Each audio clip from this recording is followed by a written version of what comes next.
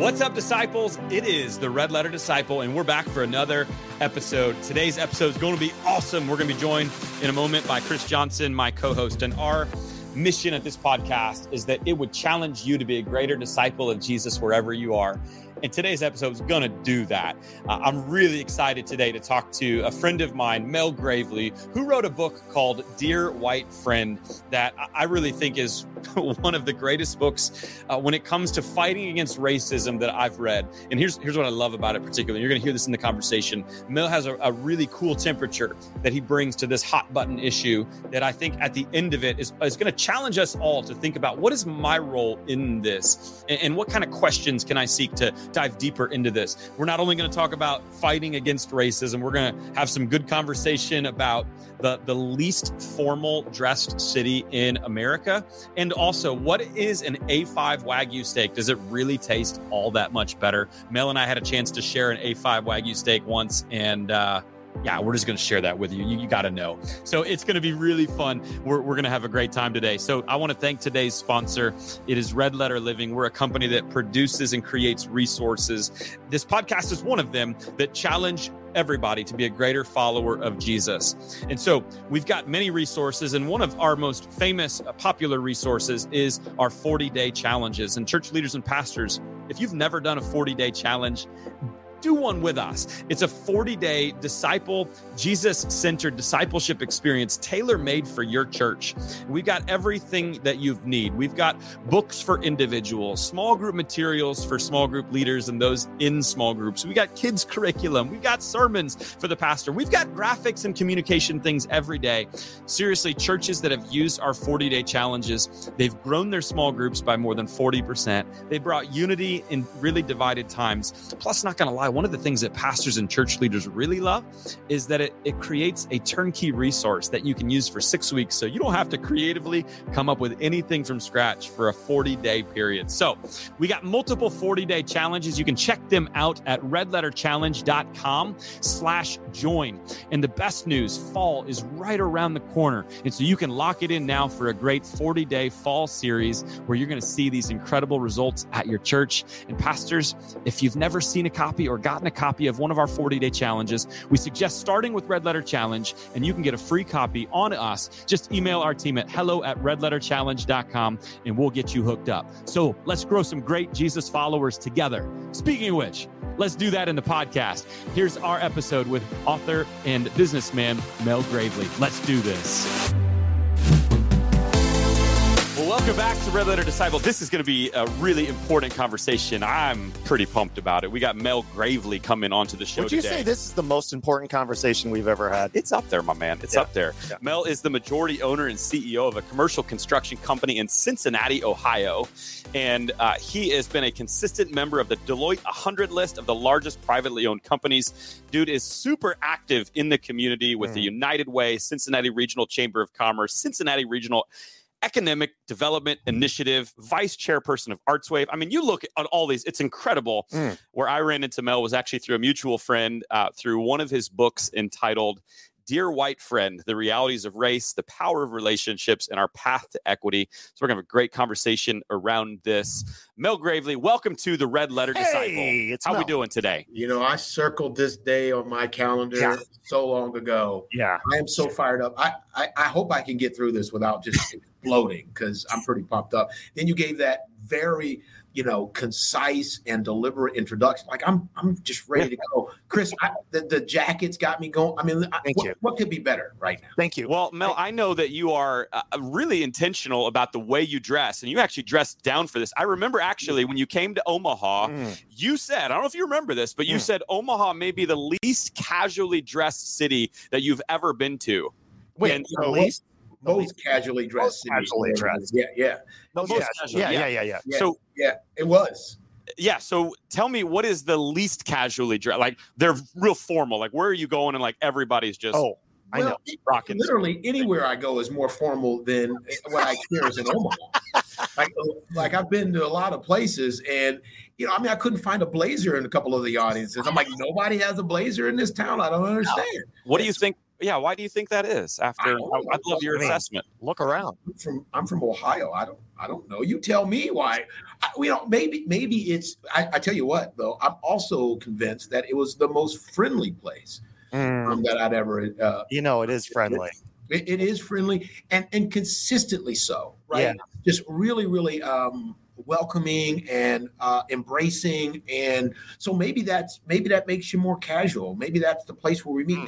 They didn't talk about me because I wasn't casual, but today I took off my blazer. Yeah. You're going to be podcasting to Omaha. Exactly. I cannot be on this thing with a blazer on. Zach's going to have on a t-shirt. Right. Yeah, I think we figured it out then. Like, the greatest disciples are the ones that are the least casual, that if you're wearing suits, you're stuffy, you're formal, you're just not friendly. This is funny because we've recorded like 9 episodes of this so far, and Zach wore like a beat up t-shirt every other episode. He dressed up for me. He did. This is the first time, I think. Dude, it's got buttons. This is the first time in 4 seasons he's wore buttons and a collar. Like, I would say, you know what? I know you didn't ask me, and I'm sorry, but I think Washington, D.C. is probably the most formal place that I've ever been, because like even the interns are running around with like 3-piece suits on and stuff. That's true. Probably the least friendliest city I've been to. Could be also. I think we just had a little epiphany there. I don't know if there's correlation. I don't know if there's causation. So we'll have to study it more deeply. You guys want to do a 3-way book? Like we could partner up? We could do that. We should. Dear casual friend? Dear formal friend? Dear formal friend. I love it. All right. I'll go work on the book contract. I'll see you guys. Thanks, man. Great contribution today.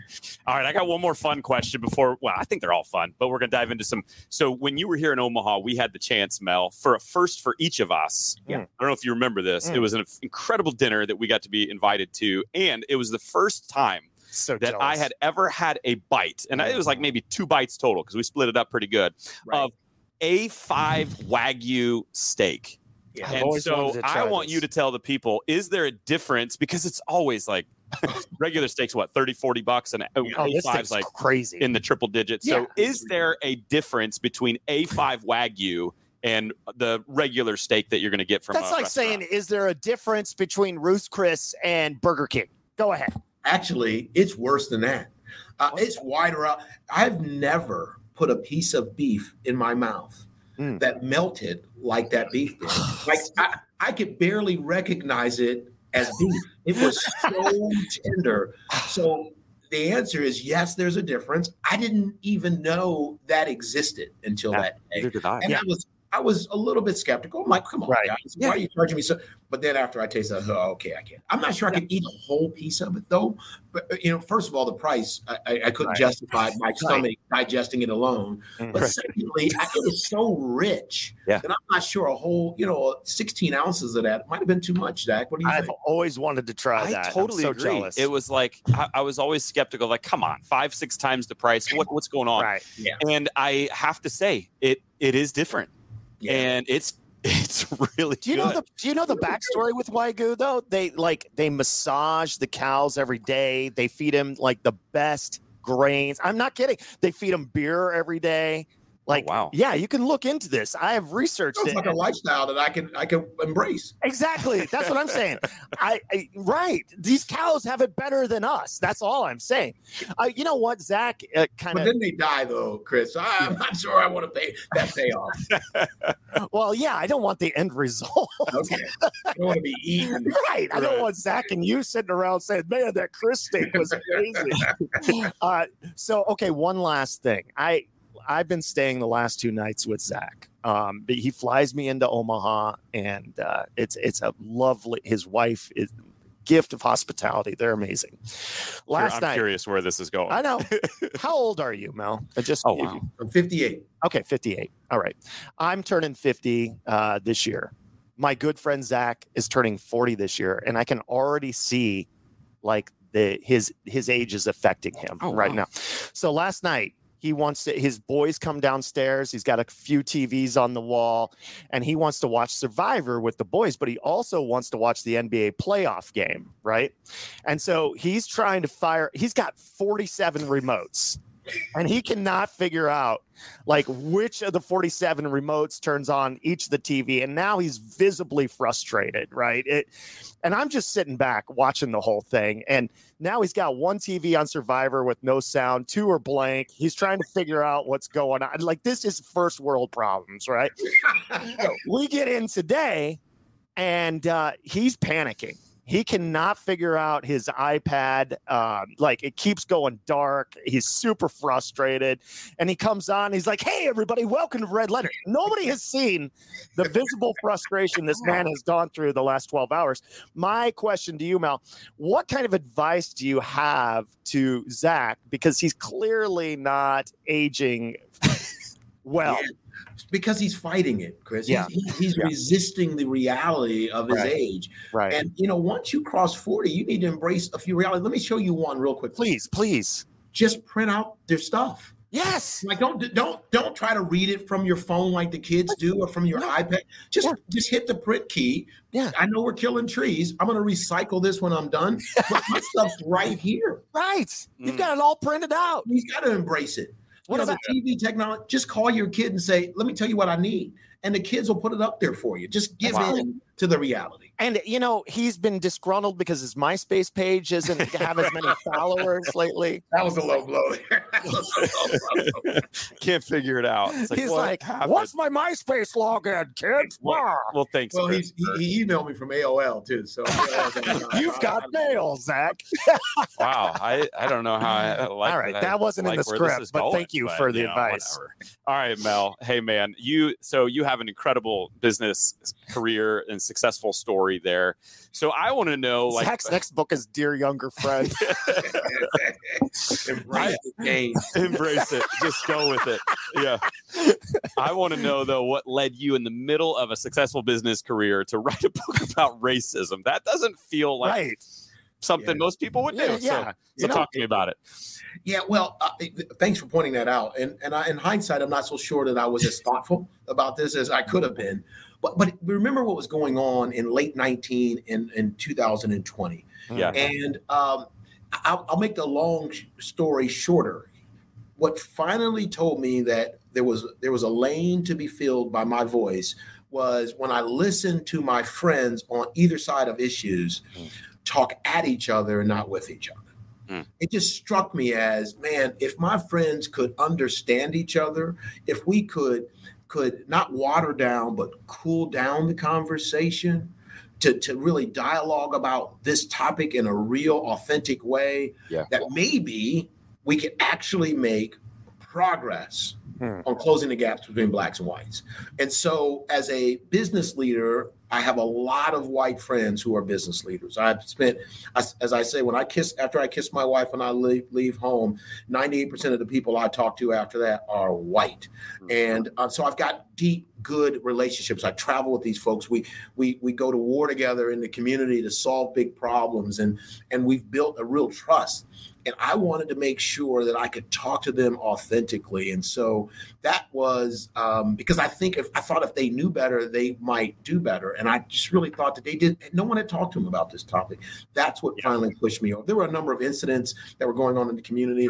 I think COVID played a role in this because I had time to focus on this. So there's a lot of other ancillary things. But at the end of the day, what I was trying to accomplish is I wanted to have a better conversation about race. Yeah, it's good. And that's what I think I truly appreciated about your book. And then obviously meeting you and hearing you speak and getting to know you a little bit more is I just feel like you bring such a cool, and I use that in the sense of the word, the right word, temperature to this hot button issue. And because lots of things are going on, but your voice in this is, I think, a really unifying voice, and a voice that does a very good job of bringing two different races, blacks and whites, together to have some important conversations without, those trigger words or those things that just automatically jump into. And so actually the book is entitled Dear White Friend, and it's cool because it's kind of composed with like 19 letters that you've written to your friend, like dear friend, and there's 19 letters. So why did you write it in a form of letters? You're like the Apostle Paul. You just write letters to the churches. People are going to be reading this 2,000 years from now being being like, man, that Mel. The You, Apostle Mel. you know what? I've been called a lot of things. Apostle Paul. That's a new one. That's it, man. Wait till I get home and tell my wife. The racial So- Bible for come on. I got this idea of writing letters from a book I read before my wife and I took a trip to Israel. It was, and I've forgotten the author's name, but the title is Letters to My Palestinian Neighbor.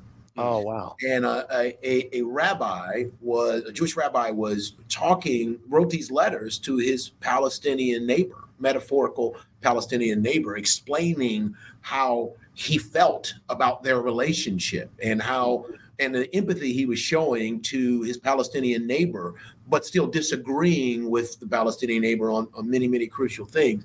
And it was the tone and the love and the appreciation for the other person that struck me. And so that was the model in my mind. Now, I read that book a number of years ago, but it fit what I was trying to do. Remember, I was talking to my friends about a topic that we had not talked about before. So my friends were all like, wow, I didn't know you felt this way, because we didn't talk about race. So I had to I wanted to respect our relationship. And so that's why the letters just seem to make sense to me. So great. Now you're going to get sued by the Israel guy who wrote Dear Palestinian Friend. Excuse me. Well, actually, I have a friend here in Cincinnati who actually knows him and sent him a copy of the book and told him. So he was flattered by the idea. That's great. That's cool. Yeah. And so again, I love the temperature, and I think it starts with, like, you don't assume that all whites are racist, but rather you start with, hey, we're friends. Yeah. And so why would you start like we're friends? And I know that a piece of your story and your history kind of is a big piece of that, because you've got a lot of white friends. So maybe walk me through your history a little bit and why you approach it from that angle. Yeah. Yeah. In a lot of ways, I think I'm uniquely qualified, and I'm not the only person, but there are many, many African Americans who've lived the life that I've lived. And it started with busing in my middle school years, where, I was put on a bus with, 14 or so other Black students, and we were bused across town to the white middle school. And that began an indoctrination to how to be with white people. And through that indoctrination, as I like to call it, and I don't mean it in a negative way, but it's true. I mean, it was a new kind of engagement around culture. I grew really strong white relationships all along my career. And then you fast forward through IBM and then in entrepreneurship and the community involvement. And so that connection, it is innate with my experience with this country.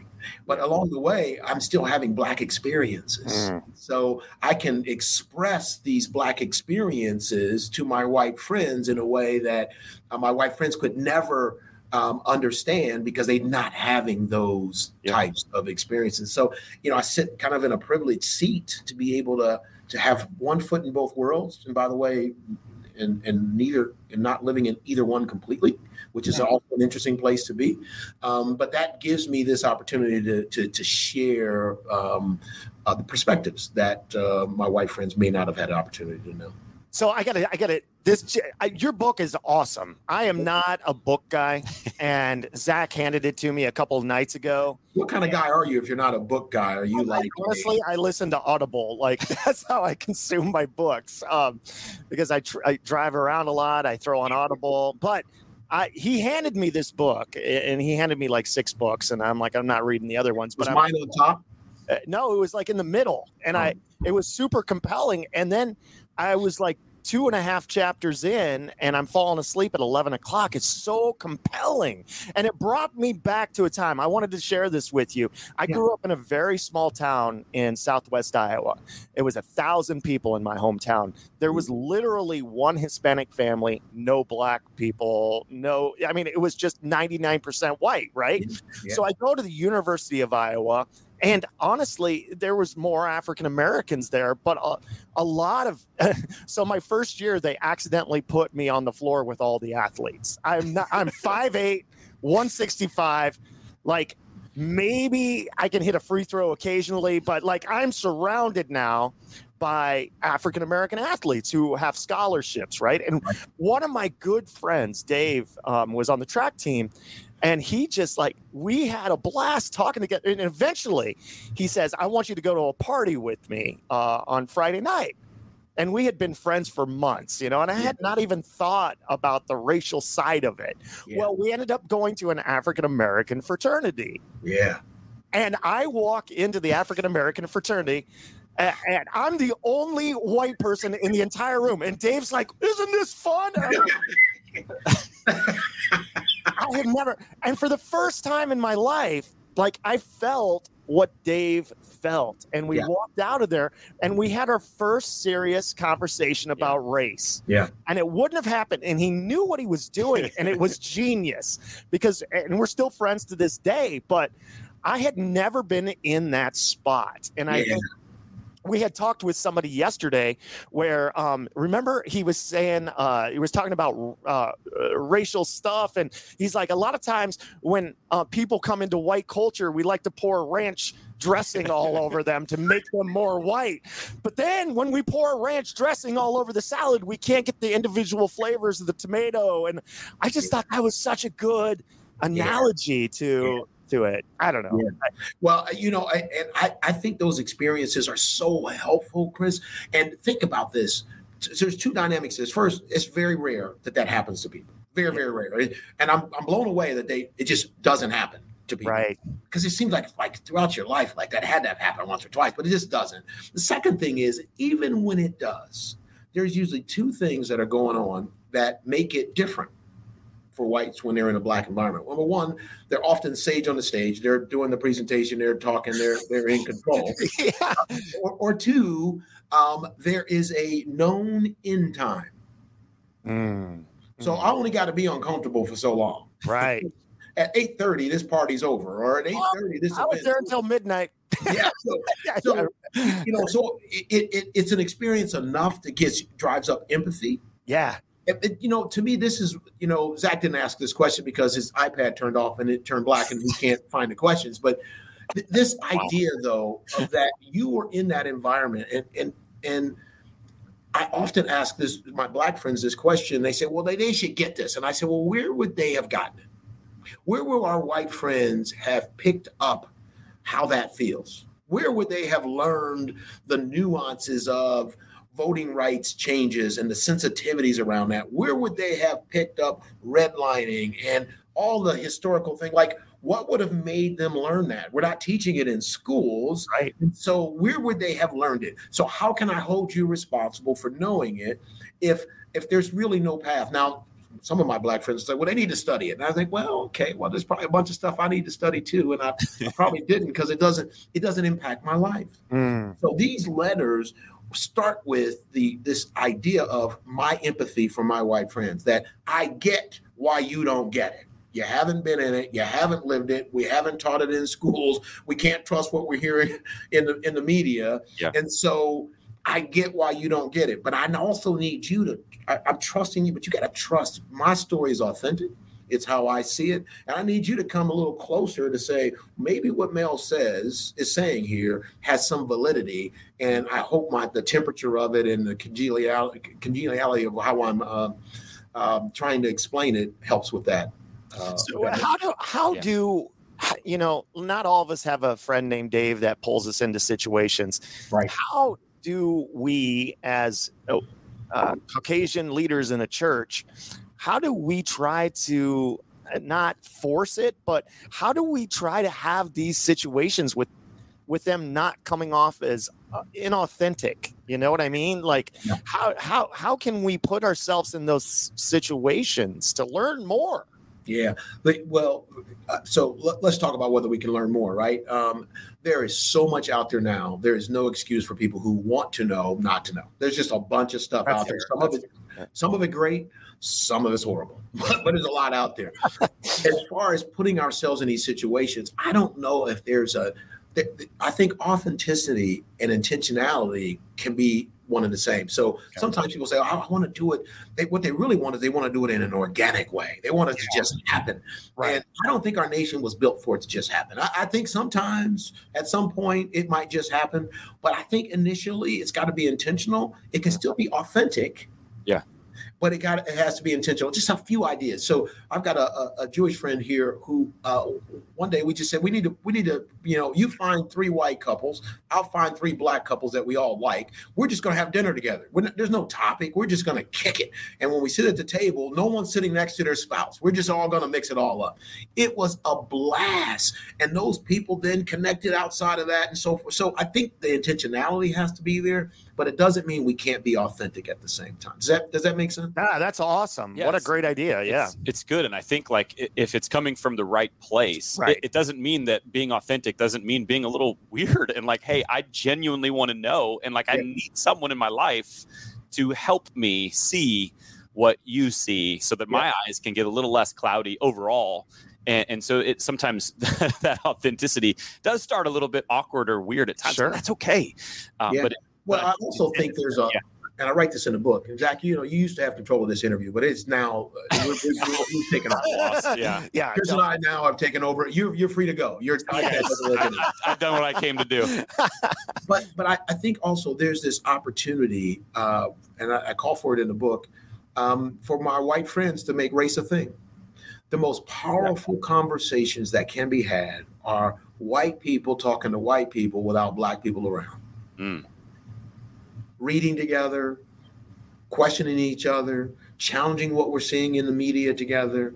I don't think you need black people in the room necessarily to raise your game, your empathy level, your understanding, your solution set, your all of those things. I don't think you need African Americans, because what's happening now is those few who are involved in your world are being over subscribed around this conversation. It's just getting old and tired and difficult. And so you might get some negative reactions from people who just like, go solve this black thing for yourself, white people. Like we've been living this thing long enough. So just be careful about, because I think those are some powerful conversations when 8 white people get together and talk about race.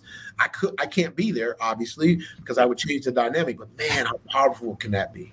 And Mel, it was actually a white pastor friend of mine that got me into this thinking more, because I think that's where I was. And I think I project that onto most people when I talk about it. And I don't want to project it if it's not there. But for me, there was an understanding that racism is going on and it's wrong.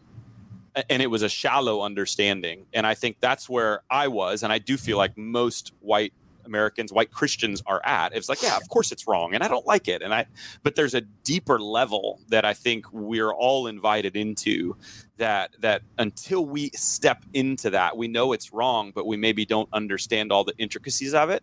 Yeah. And our hearts aren't fully invested and our eyes aren't fully clear because we've only seen the experiences we've seen. And I haven't seen what you've seen, and I haven't heard what you've heard. And until I get in those conversations and relationships, I'm not quite seeing it as clear. And so I think that's what your book does just a fabulous job doing, is bringing to light some issues and hopefully some real things that have happened that you've experienced, that you've seen, that also our nation. And so one of the things you say before you segue, because I can see you looking at that screen trying to segue, I just got to say, I'm not sure I agree with you around the Christ-centered, Christ-leading, following individuals. I'm not as comfortable that they see racism as you described, even I'm not sure. Well, I think that we've gotten ourselves in between, right? And so we've got some political things we care about, and we're being drug a particular way about that.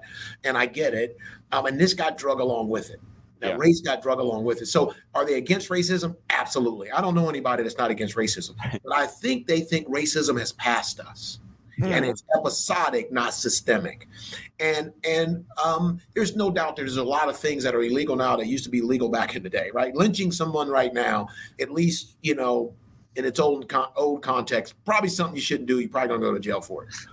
But I can give you some context where it's happened and people didn't go to jail. But what we've still not grasped and acknowledged is there's this lingering gap that started with the enslaving of people, perpetuated itself through time, and we now think, well, it's all equal now, so we should start.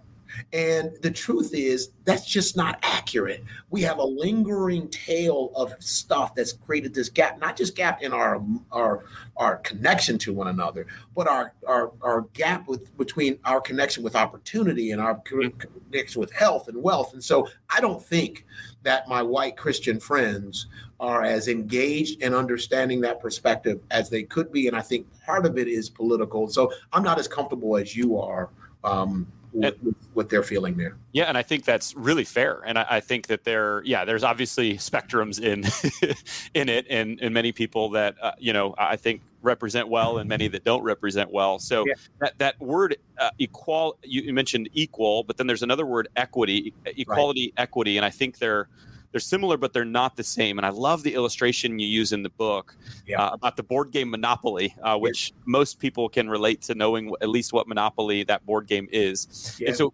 walk me through using that game as an example, like the difference between equality or equity, or how you see that in our world. And also, would you consider yourself a Monopoly pro? I would crush you in Monopoly. Let's go. Crush you. Yeah. All right. Yeah. Good. Runs a construction company. I mean, of course he would. Yeah. I would dominate you in Monopoly. Let's go.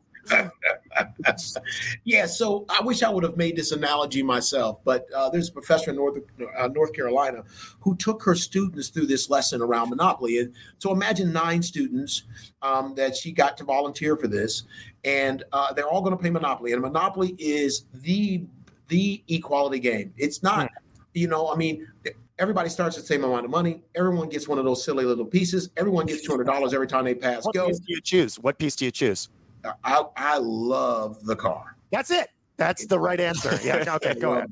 Sorry. Yeah. Car is the Thimble's right okay too, because if somebody takes the car, I'm going horse, then thimble probably. But go ahead. No boot. No, the boot's for the boots. If somebody picks the boot, they're losing. They're like, come on, really? You're going to choose an old shoe? All right. You guys should never do this on video. I can't keep a straight face with you. My horse will eat your shoe. Go ahead. So, it is the equality game. So here's what she did. She took 9 students who volunteered. She let 3 of them start at the beginning of the game. And for 45 minutes, they played Monopoly, rolled the dice, they moved their piece around, they bought property if they had an opportunity to, maybe they put a house or 2 on it. They played the game. Again, around the board, pass, go, get $200, buy property, spend the dice again, blah, blah, blah. Then 45 minutes in, she let the second group start. Well, the second group started, some of the property was already purchased. Wow. Some of them already had houses on it. And so there was still some opportunity there, but they had to land on other people's property and pay rent. And but they still got $200 every time they pass go. They started with the same amount of money. Now, the first group probably had created some wealth along the way. It had went around, a few more times, collect a few more rounds of $200. They had bought some property and collected some rent. And so they were a little further ahead than the second group, but the second group still had some opportunities. 45 minutes later, that's an hour and a half from when the first group started. She starts the third group. When the third group starts, it's like only railroads left. All the properties purchased. Right. Most of it is houses. Some of it even has the red hotels. Now, really, it's still equal because everyone got $200 when they passed go. All the people in that third group had the same amount of money to start with that the other group had. They followed the same rules. But the difference is that when they went around the board, when they landed on property, instead of being able to buy it, they had the opportunity to pay rent to someone else. And so that third group lost all motivation to play the game. They had no chance of winning at all. And the others, although the game was equal, the others had an equity that the third group just didn't have. They had built up some wealth, some credibility, some reputation, some relationships. So if I take that analogy out of Monopoly and I say, hey, 1960 whatever, when we passed the Civil Rights Bill, everything's equal. If I assume for a second that that's true, and it is far from true, but if I accepted that was true, do we now just do away with all of the years before that? Right. Do I simply say I'm starting now in the third round of the Monopoly game and everyone's equal? when we systematically kept some people out of the game, just like she did in her analogy. And so that might be the greatest analogy I've ever heard in my life. It is. So when people get it, and so I hear people talking about, it's all about equality. I'm an equality person. Everyone should be treated equally. I'm like, yeah. If the game we're all starting today, if we threw all our chips in the middle, if we threw all our property in the middle, if we threw all of our relationships in the middle, and I get to compete for those now, I'm all for it. But since that's not true, we've got to have an equity framing that says, well, wait a minute. All the land was purchased. And by the way, who worked the land? And what was the labor costs that built up? So now the response I get is, well, my family came from wherever they came from, right? They came from Spain. They came from Ireland. They came here with nothing. And I totally agree. And then America made them white. And when America made them white, they got access to things that African Americans still didn't get access to, from suburban homes to GI Bill to. So I'm going on and on, Zach. I'm going to stop now. But so Mel, what's the answer then? I'm glad you asked. I'm glad. I know why he's here now. I couldn't figure out why you had Chris here. I couldn't figure it out. I honestly can't either. If you found out the answer after 40 some episodes, please tell me what it is. He finally asked a question worth asking. Oh, there you go. There you go. I love it. I got to work on his dance moves, though. Yeah. Really. Yeah, I mean, that and his jacket, white dancer. Yeah. You look like you were on rhythm, though. I don't know what song you were playing in your head. We all have an equal opportunity to dance well. I just equity with Chris on dancing. Yeah. All right, no, seriously, what's the answer? Yeah. You've stated the problem, and I've heard the answer in some cases be like, you've heard reparations, you've heard all these different things, but honestly, we're never going to put all the property back in the middle, right? We're not. And by the way, we did talk about that though. When slavery ended, there was an approved proclamation that 40 acres would be given, and 40 acres was what it was thought to sustain a family, would be given to formerly enslaved people, and then Jackson became president, and that all got reversed. So here's what I'm suggesting America do. We have to be willing to have actions of equity, actions of intentionality to close the gap. What do I mean by that? I firmly believe that we've got to be intentional about including African Americans into colleges and universities. I don't back away at all of having a programmatic focus on a particular segment of people who have been historically left out. I just don't. And I get what people say, it's not fair to other people. I disagree. God didn't create our world so that white people could have 90 and 8% of all the good stuff in it. And today they do.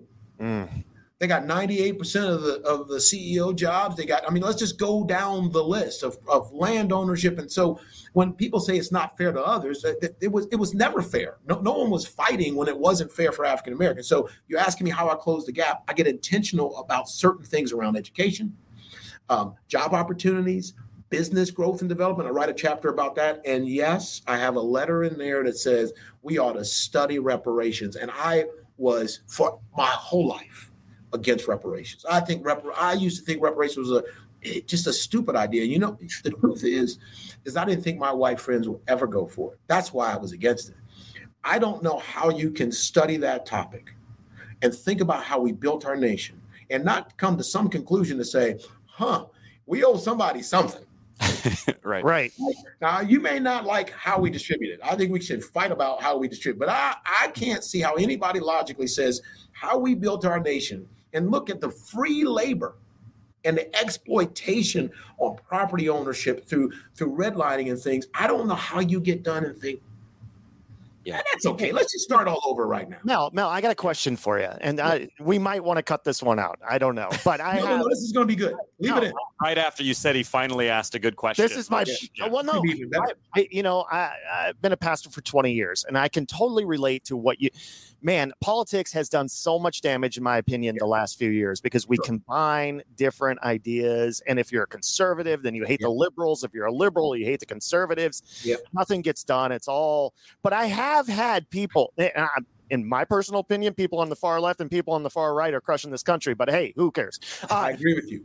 But I've had people of a political orientation that have said to me, if we approve reparations, then shouldn't we approve reparations for the Italians who were slaves, indentured servants without papers that came over, the Irish who were also indentured servants, and is, in your opinion, is reparations solely for?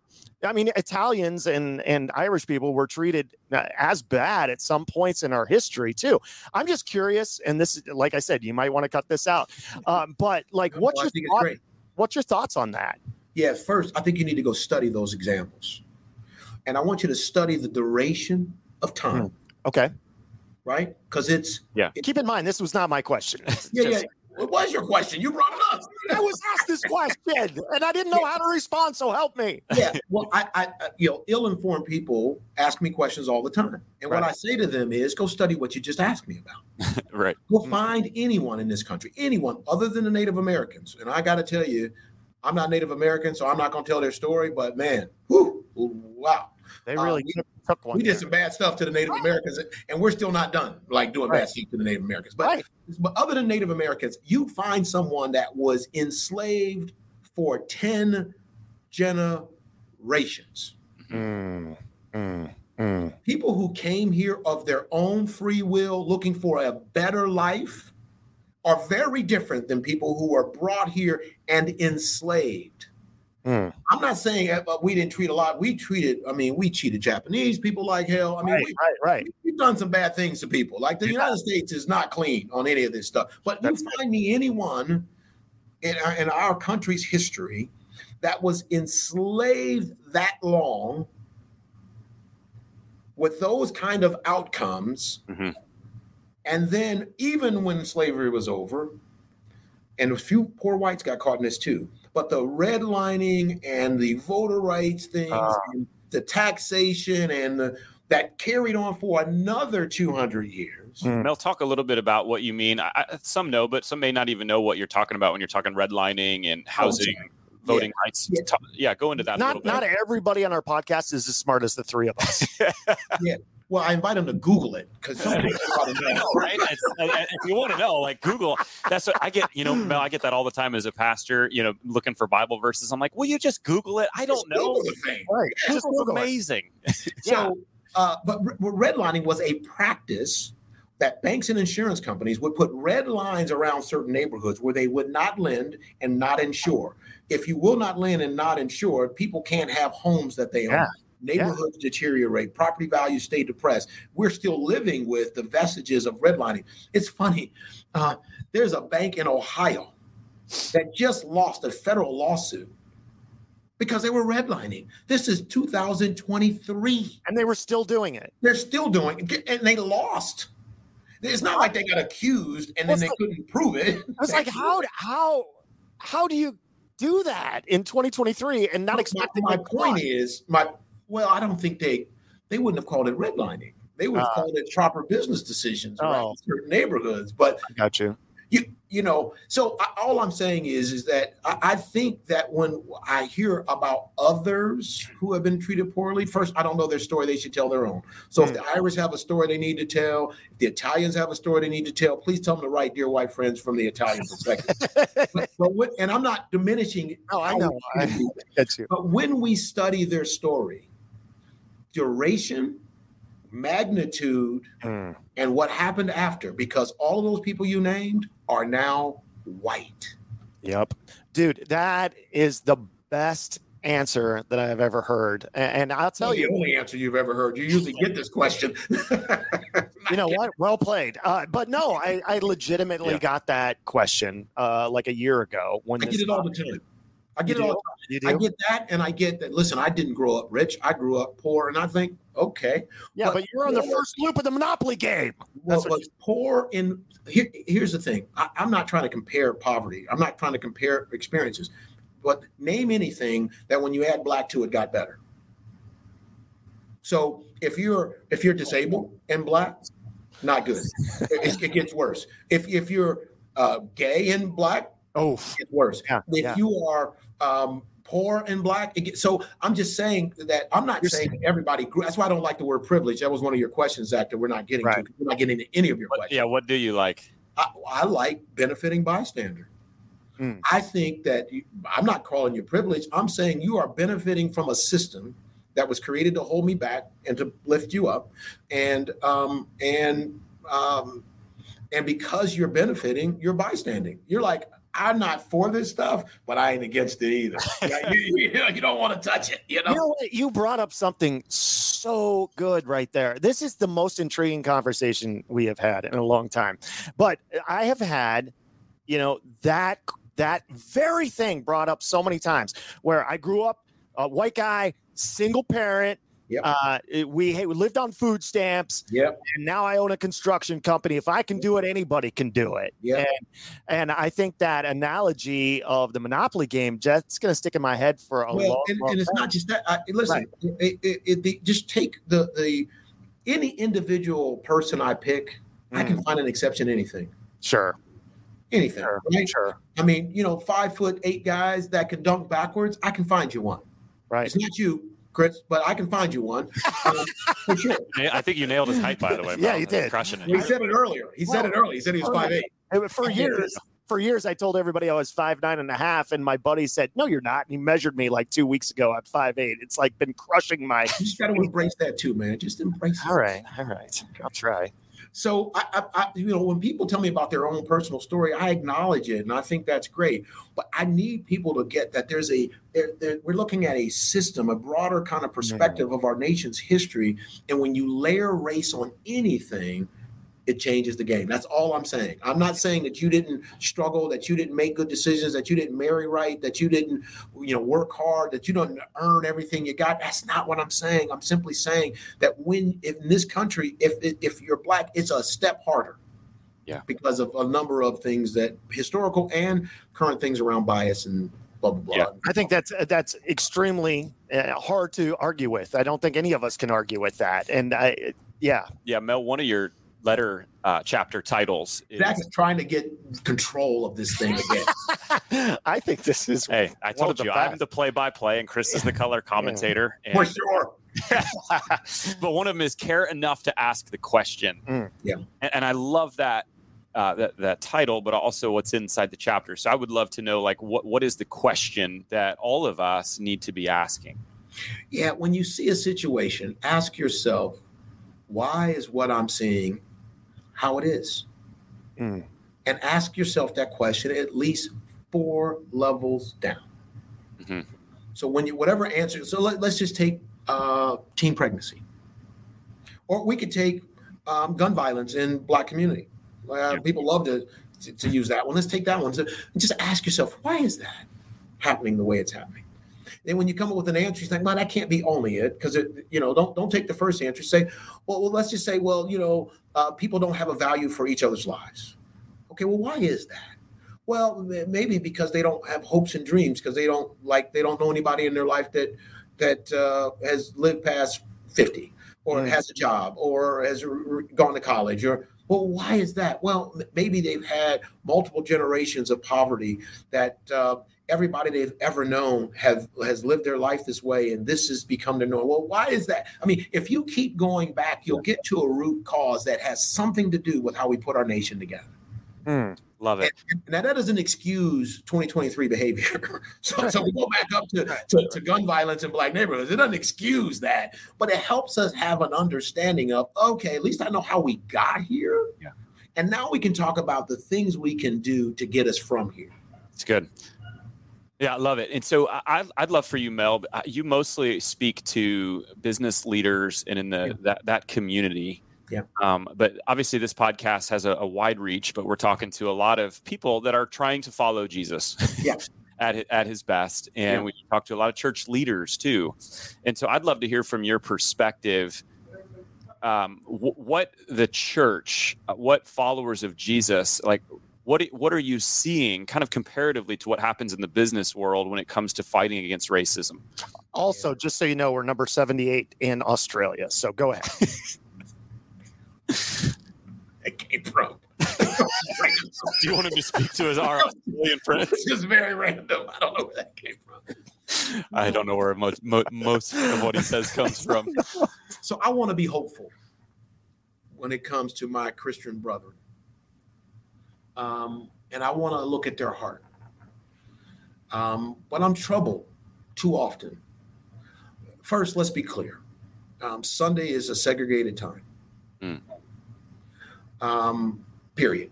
Right? And I grew up, my grandfather was a Baptist minister. I grew up in a Baptist church. And white people would come occasionally, but they were either politicians or lost. Right? I mean, we didn't have people intentionally coming to our church who were white. You know what I mean? So occasionally somebody would marry a white person, but even they would stop coming after a while. It was just tough in the 70s and 80s growing up, you know? So it's a segregated place, but I'm troubled because, and I mentioned it earlier, that I think our Christian leaders have had to make decisions that are binary, and I reject the premise.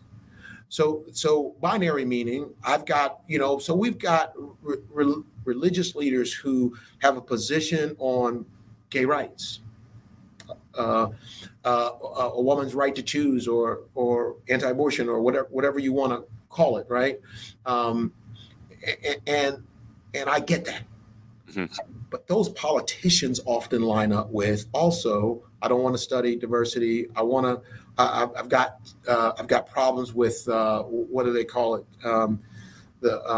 What they were saying, everybody's getting indoctrinated in schools. I forgot that. Oh, critical race theory. Critical race theory, CRT. We can come back to that in a second. And so religious leaders are unable or unwilling to unpack those two things, those unpack the issues. And if I were calling on leaders of Christian churches, I would be saying, why aren't we nuancing this topic more? Why aren't we doing our own study? Why am I being intellectually lazy around saying equality for all people when we know, or should know, that it's way too late to be talking about just equality. We've got to be talking about equity. And so I don't know what Jesus they know, but the Jesus I know, and that I was taught to follow. Yeah, I wasn't taught much. I was learned. I wasn't taught. I wasn't taught. I was learned. I don't know how that looks, but it must be tough. But we talk about leading folks of all tongues. And in my mind, I don't understand. I don't understand how now some religious leaders I get, but not religious leaders of folks called following Jesus Christ. I get confused by those leaders who say silly things about why don't I hire more diverse? They say silly things like, I take the best qualified. I don't understand the practical kind of conversations we could have. But I think it's because they've gotten caught up in a dogmatic kind of set of priorities, and so what am I calling on? Why aren't religious leaders in the front of their churches saying, today we're going to talk about our history with race. Today we're going to talk about the difference between equity and equality. Today we're going to talk about what it really means to be a follower of Christ and to be anti-racist. We're going to talk about voting rights in a way that gives us a broader understanding of why people flip out when you move a voting polling place, or when you shut two of them down, or when you add an ID card. Why are these reasonable things so unreasonable to some people? We're going to talk about that way through a lens of how would Jesus want us to look at this?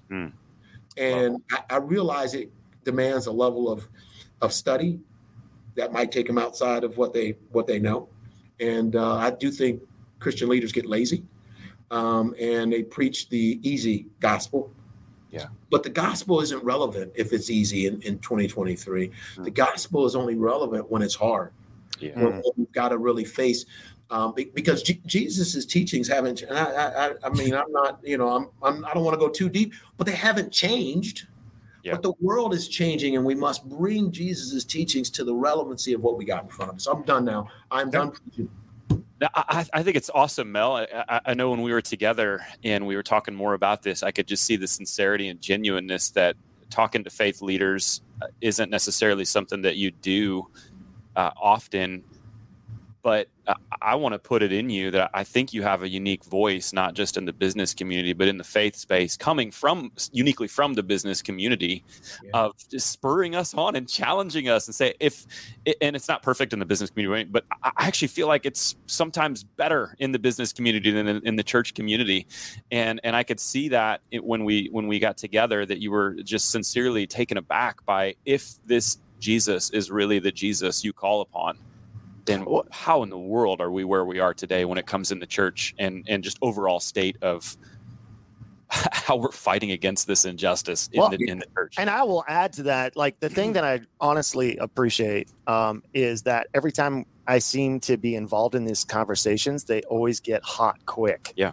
And this is what I from the moment I read the title of your book, I'm like, this guy gets it. Like, let's have a conversation. Let's not elevate our voices to the point where we're fighting political talking points. Like, we're all human beings. Let's just have a conversation. I love that. Yeah.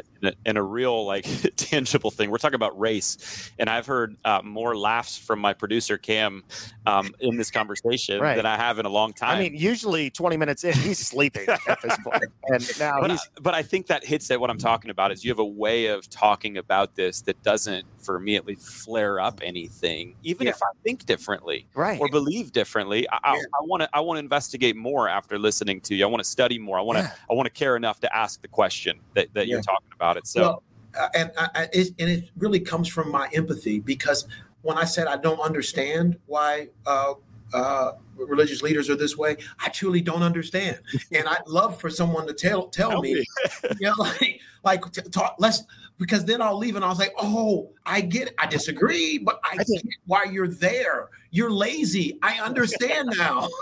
Can I answer this? Yeah. I think, okay, so I've been in ministry 20 years. I just planted a church literally 6 weeks ago. It's a 20, 30 something.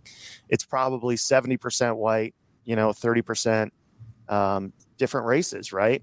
And I'll just be honest with you, as a young kid growing up in Iowa, whose first experience with an African American was at 18 years old, like, it's scary. It is a scary topic that I don't feel educated on. Like, after hearing you talk, I wish I could fly you to Lake Mary, Florida, and have you do a 4 weeks series for me. Are you going to buy him some A5 Wagyu or not? Yeah, I mean, I'll put before I leave here, I'll steal Zach's credit card. I'll buy you all the A5 Wagyu. Where the heck is that in Florida? Lake Mary, Florida. Outside of Orlando. It's right. It's north. I mean, it is the whitest town you'll ever see. No, but it is. It's a suburb north of Orlando. A beautiful town, but yeah. I mean, here's the thing, Chris, and I get it. I get the. It's scary because I don't know enough. Right. It's scary because I might say the wrong thing. It's scary because my parishioners may not get it. But again, I say, what are we called to do? Right. I remember the first presentation I gave on this book. It was in front of an audience of about 150. As a matter of fact, Dave Thrasher was in that room, CEO from Omaha. He's become a good friend, and the almost all white. I think there were 2 African Americans other than me, and almost no women. There might have been 7 women, maybe 10, and the rest white men, right-leaning politically. And there I am. in front of the group talking about race. And so when I hear people say they're afraid, I'm like, no, that was fear. And before I went on the stage, here's what I prayed. I prayed he would give me the voice so they could hear it. And the first thing I did on that stage, it says, guys, I'm pretty darn nervous right now. Yeah, you were honest. I'm pretty darn nervous right now. And then I left my body. I do not remember that speech. I had to watch it on video. And that's no joke. Wow. So my point is, and I'm not trying to hold myself out, I'm just simply saying we got to do, this is not an easy topic. Yeah. And I realize, white people can opt out of stuff because they don't need it for success. You don't need to address this for success, but is it your mission to be leading folks to a different way to express Jesus's love? Feels like that should be signed up for you. Yeah. Mel, this is so good. I hope we can do a part 2 one day. We ask every guest this question on if you could challenge our listeners, because the mission of this podcast is that they would be greater followers every day of who Jesus is. So if you could challenge our listeners practically to do something this week to be a greater disciple follower of Jesus, what would you say to them? Wow. Yeah. So it would be to ask the question, why? Why is what I'm seeing in front of me the way it is, and ask it 5 times. And I think it will unveil something to you that will drive your empathy, which might drive your action, but at least it will drive your understanding. That's cool. Earlier you said to ask it 4, now you went to 5. So I like that you upped the challenge. Well, technically it's a 5-step thing, but I know people are lazy, so but 4 or 5 times. Just keep asking until you get the root. Yeah. All right. There you go, listeners. If you take that challenge on this week, #RedLetterDisciple, we want to cheer you on, pray for you, and excited. Mel, you got a few more minutes to play one last fun game on the way out. Chris has got a game. Why not, man? No one's coming my door to tell me I got to be someplace else, so I'm with you. Fantastic. Mel, we've learned a lot today about an important conversation that we need to have.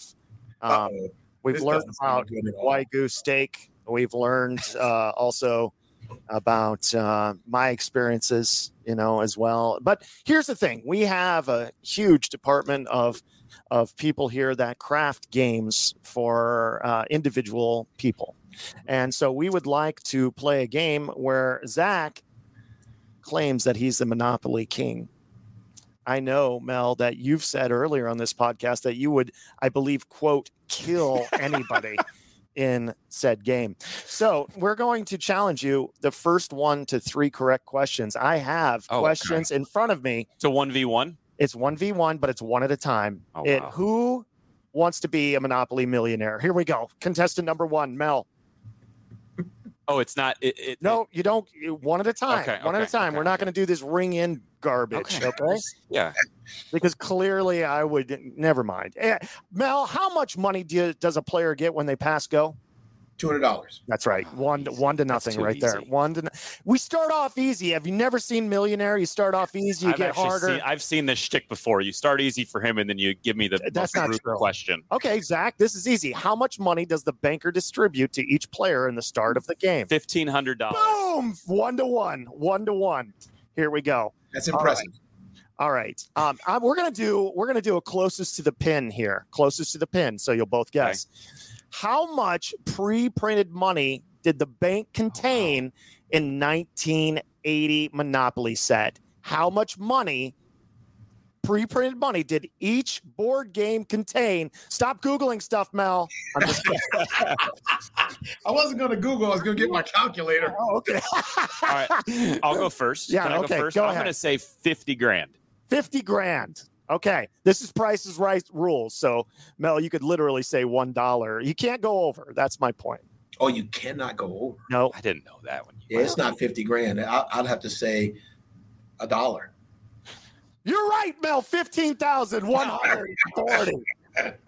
All right, Zach, we go to you. Why would you need 50 grand, Zach? I know it. How many people you playing with? Freaking white guy. All right. Here we go. Mel, as we look at the game, the board, and many of the cards, we see a short, bald, mustachioed man who's longtime mascot of the game. He was once known as Rich Uncle Pennybags, but he is now known by another name. What is it? Ooh. The mascot. Yeah. I have no idea. Zach DeSteel? Parker Brothers, Milton Brad. I don't know what. Mr. Monopoly. Well- Mr. Monopoly. Jeez. That's Right. almost too Okay. easy to be true. The railroads in the original How Monopoly did they game. change his name? Was there some kind of what was the problem? Somebody was complaining about Somebody complained about that. There's a problem with that name somewhere. penny bags or whatever it is.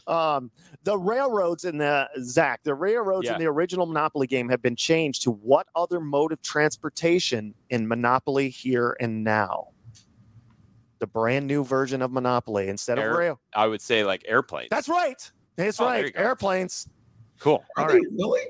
Yeah, I didn't know I that. didn't know that either. Okay. There's like a million variations of to the tie Monopoly this game, Mel, how many doubles can you roll in a turn safely before going to jail? How many doubles can I Yeah. rate? Yeah. How many can you roll like safely? Yeah. Safely. Before you go to jail. I Right. think it's only 2 in a row, right? That's right. Oh, Yeah. really? That's right. Okay. Zender family rules. We don't like that rule, so we just you keep rolling doubles, you keep going, baby. Well, I feel like every family's got their own rules. We put 500, Absolutely. we put 500 in free parking. Anyway, yeah. all right. Let's see here. I think he just got his third question. Was right, that the though. third one? Did you win? I think Okay. I won. Yeah, he Hey, won. won. There we go. I should be winning. I'm the guest. Yeah, I he know, won. that's- You clearly won. Okay. I'm kind of sad. I think I could name every property. Oh, here we go. All right. Final question, Zach. You've already won, Mel. What are all the properties? What town are all the properties based off of? What town? There's a real town that all the properties are based off of. No way. Because there's like Indiana, Illinois, Pennsylvania, Boardwalk, All these. New York City. No. Do you know? I do not.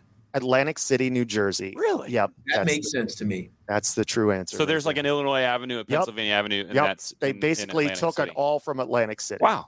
Yeah. There you go. We There's- learned stuff There's in a this place. thriving metropolis there, Atlanta. Yeah, there you go. There we go. You never know what you're going to learn on Red Letter Disciple. I Mel, got to tell you what, I just grew a bit. I got to go get a new Monopoly set because apparently there's no more railroads. Yeah. I don't get it. He said airplanes. It was actually airports. Airports. There you go. We'll have to squash that. So it's 3-1. You dominated. Mel, thanks, man, for being a part of Red Letter Disciple. If people want to connect with you, connect with the book. I know you got a free PDF on the website as well that kind of helps with conversation starters that I've looked at and you spend a lot of time making. So where can people connect with you? Yeah, so dearwhitefriend.com. Dearwhitefriend.com is the best place. Like you say, there's a PDF out there, kind of a discussion guide people can use. The book's available everywhere. It shockingly continues to do well. And I got to tell you guys, thank you for having me. Thank you for the courage of addressing this topic. At any time you want me back, including wherever little city in Central Florida. That would be amazing. You should come down in the winter. You would love it. Absolutely. Well, I would never come down in the Anytime, but never in the summer. No, but seriously, are you available for like these businesses like you've done for, you said you've. How do you think I met Zach? Okay. So then they can find that on a website or No, something? when they go there, they can contact us right through Dear White Friend, and somebody catches that, and they take out the crazies and the hate mail. I get a lot of hate mail, by the way. I bet you do. I bet you do. And it upsets the team, but I like it. Like, send that to me. I love hearing that. It proves you're doing something at work. Yeah, Absolutely. Somebody got annoyed. I love it. If everybody was agreeing with you, you were not doing something right. Come on. Absolutely. I appreciate it, guys. And I'd love to do this again. Like you say, you want to do a part 2 sometime. Yeah. And tell me about the sermons that you guys have I don't know if you guys even call them sermons, the talks that you guys have done. Yeah. I challenge you to let me know about those. That'd be great. Awesome, bro. All right, Mel. Appreciate you, man. Thank you for being a friend and for helping out a lot of people. Appreciate you. Definitely. Good to have you guys. See you. Cool.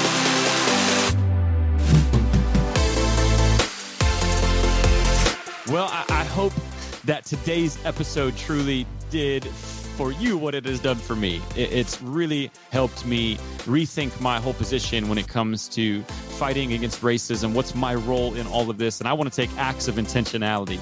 Hey, if you want to connect with Mel and his resource, Dear White Friend, check out our show notes at redletterpodcast.com. We'll put all the links in there, and you can go ahead and check that out and have whatever you need there. So with all of that, I want to thank our sponsor, Red Letter Living. We create resources, and we would love to partner with your church with a 40-day challenge. You can find out more at redletterchallenge.com/join. Next week is a really fun conversation with Joshua Brown. Hear his incredible story, a high school druggie dropout that met Jesus, entered ministry, had 20 years in ministry, and then actually left ministry. And he really feels like he's pursuing his calling now. And he is known in the business world as the pressure washing pastor. It's a really cool title. But Joshua is really going to challenge the framework of thinking about how Jesus and businesses can intersect. And I think you're going to love it. So don't miss it. And here's how you don't miss it. First, we'd love for you to rate and review our podcast. Whatever platform you're on, we'd love 5 stars. If it's helpful, if it's challenging, if it's something that you use in your life, would you please do us that favor? That'll help us to do more and more of these episodes. But then here's the other thing. Subscribe and follow. That way, when you do that, the episode will automatically pop up in your feed next week. So with all that said, go out and be a great disciple of Jesus this week, and we'll see you next week for the Red Letter Disciple.